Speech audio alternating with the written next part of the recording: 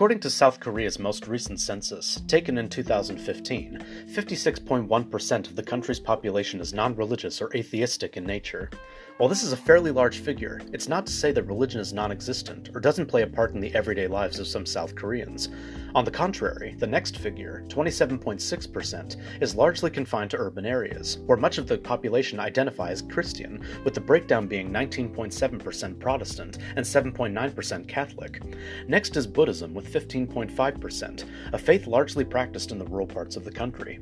That leaves a mere 0.8% in the dubious category of other, including practitioners of Korea's own native faith, a form of shamanism that, while its numbers have dwindled in recent centuries thanks to the introduction of foreign religions, has somehow still held on and remains an integral part of Korean culture and the national identity.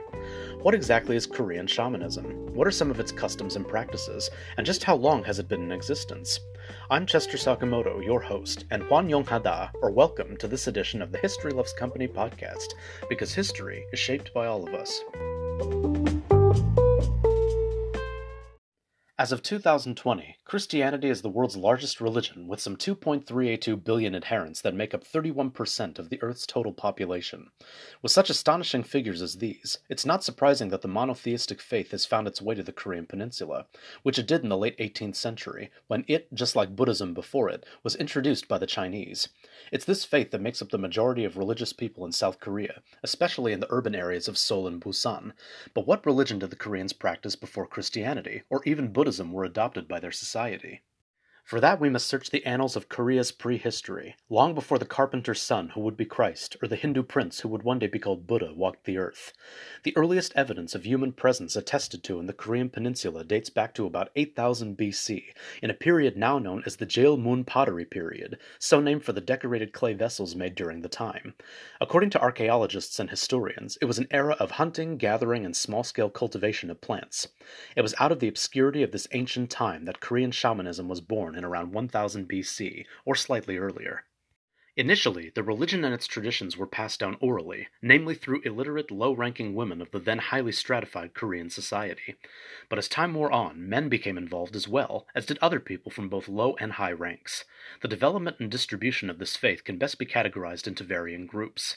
Historically, Korea is a country that has been influenced and controlled by several different faiths and East Asian powers, respectively. As such, countless influences have shaped the faith, and in turn, the religion has borrowed elements from these disparate influences and incorporated them into its own doctrine. Initially, Korean shamanism remained distinct, but then syncretism, the practice of fusing disparate religious ideas and practices together, took hold when elements of Korean shamanism began influencing Confucianism, Taoism, Buddhism, and much later Christianity, all four of which were brought to the peninsula by outside, namely Chinese, sources. On the opposite side of the spectrum, these four foreign faiths had varying degrees of influence on Korea's indigenous religion. Throughout the centuries, to keep the faith relevant to its adherents as well as the Korean people, it mixed the beliefs of these more dominant doctrines into its own. But it was the introduction of Christianity to the Korean peninsula in the 18th century that nearly wiped Korean shamanism out for good. As this new religion took hold in the peninsula, and aversion to the indigenous faith grew, it was deemed evil, satanic, and its practices were highly suppressed. Acupuncture, for example, a medical as well as spiritual ritual, was considered absurd and was later banned. The Korean pantheon was also brought into question, and was called dangerous and detrimental. The Japanese occupation that seized control of the country in 1910 after years of intimidation and political interference did little to help matters. Such traditions were considered naive, primitive, and inferior by the Japanese overlords, and were continued to be outlawed. It wasn't until after the Korean conflict of 1950 to 1953 that a renewed sense of national pride restored this native religion from obscurity and brought it back to the forefront of the Korean consciousness and identity. Korean shamanism has gone by many names since its origins in prehistory. One of these is Muism, from the Korean word mu, or shaman, and it's this term to which I'll refer to the religion from here on out. Another is Punggol-do, or way of brightness, a term first coined by the late 9th and early 10th century Korean Confucian scholar Choe Chi-won. Yet another is Goshin-do, the way of the ancestral gods, but in contemporary times, it's often referred to as Mushin-do, the shamanic way of the spirits. The word mu is attributed to the Chinese word wu, and in turn the Mongolian bo and the Tibetan bon. Mu can be applied to shamans of both sexes, though to differentiate the two even further, mudang is often used for female shamans, while sana mudang, literally male mudang, or baksu, doctor or healer, is used for male ones. The terms differ depending upon region. Like most faiths whose origins can be traced to ancient times, Muism revolves around the worship of many gods, or polytheism. It also emphasizes the importance of nature as well as the guidance of one's ancestors, both of which are honored in equal measure to the gods. The earliest temples were dedicated to these deities and spirits and were oftentimes built atop mountains. Shrines dedicated to one's ancestors could also sometimes be found in the home, where they were often consulted in all manner of familial affairs. The aforementioned shamans led religious ceremonies and were seen as intermediaries between gods and humans. While comparisons have been drawn between the similar-sounding Wuism, which is China's own indigenous faith that also revolves around many gods and ancestor worship, it's more likely that the origins of Muism can be traced to the ancient animistic and shamanistic faiths of Siberia. This is attested to in the various Korean names for shamans, namely Mudang and Baksu, which historians and linguists think bear striking similarities to the Siberian Utagan and Utakan, or Baksi, Balsi, and Baxi, respectively.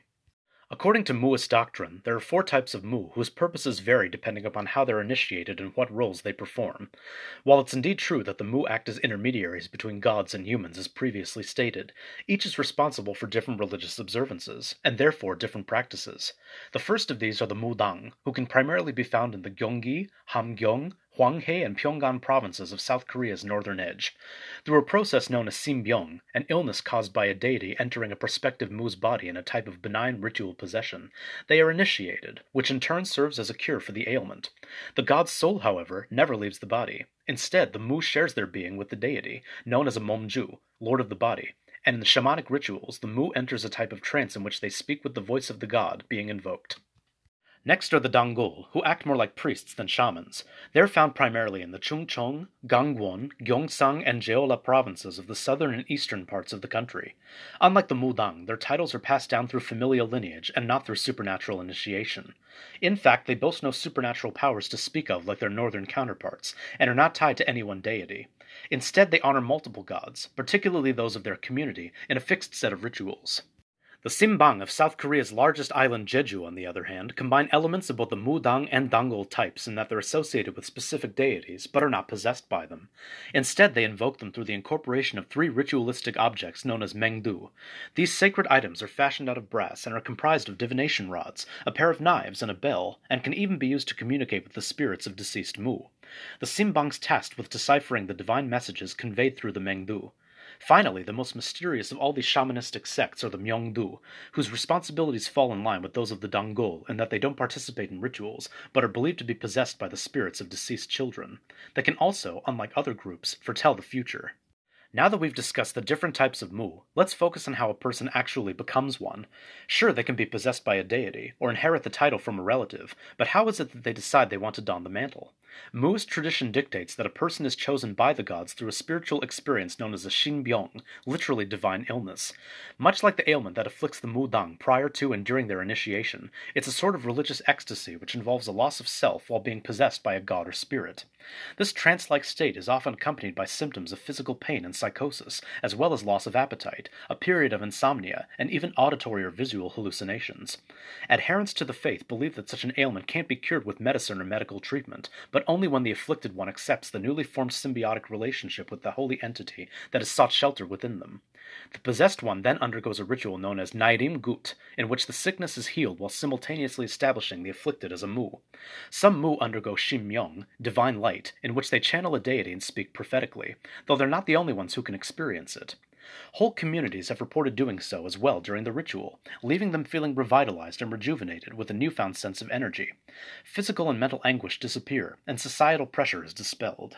Several rituals and practices define Muism, but perhaps the most important of them all is the Gut, a series of rites performed by a shaman. They're meant to strengthen the bond between gods and humans as well as promote welfare for a given community or group of people. First, however, the space in which the Gut is to take place is purified, as purification of both mind and body is crucial for anyone taking part in rituals. This enhances the link between living people and the ancestors. The altar is purified with both fire and water, and white paper, the color of which is traditionally associated with purity, is burned. The ceremony begins with offerings to the gods. These can include food or even sacrifices. The rites performed are characterized by chants, songs, prayers, rhythmic movements, and even oracular predictions. Song and dance are integral parts of the ritual, and are used to ask the gods to intervene in human affairs. The Mu wears many costumes throughout the ritual, which can sometimes last for days on end, the colors of which are bright and vibrant, and speaks ecstatically through the deities. By the ceremony's end, those involved feel a sense of blessing and gratitude, knowing that their fortunes have been touched and even altered by the gods. As you can see, Muism is certainly one of the world's more interesting and multifaceted faiths. It's also one of the few that has endured from its beginnings in prehistory to the present, making it a survivor in the truest sense of the word. Today, Koreans in increasing numbers are rediscovering this indigenous religion, and are realizing its important connection to their national and cultural identity. Indeed, it has endured quite a bit, both the positive and negative, but will undoubtedly continue to endure so long as its adherents and the gods have their way.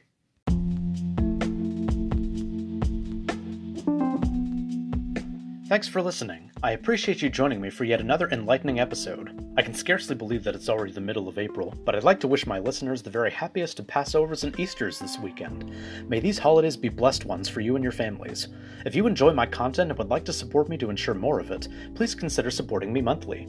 Just visit anchor.fm/historylovescompany and click the support button, which will redirect you to 3 monthly support plans that fit any budget or monetary situation.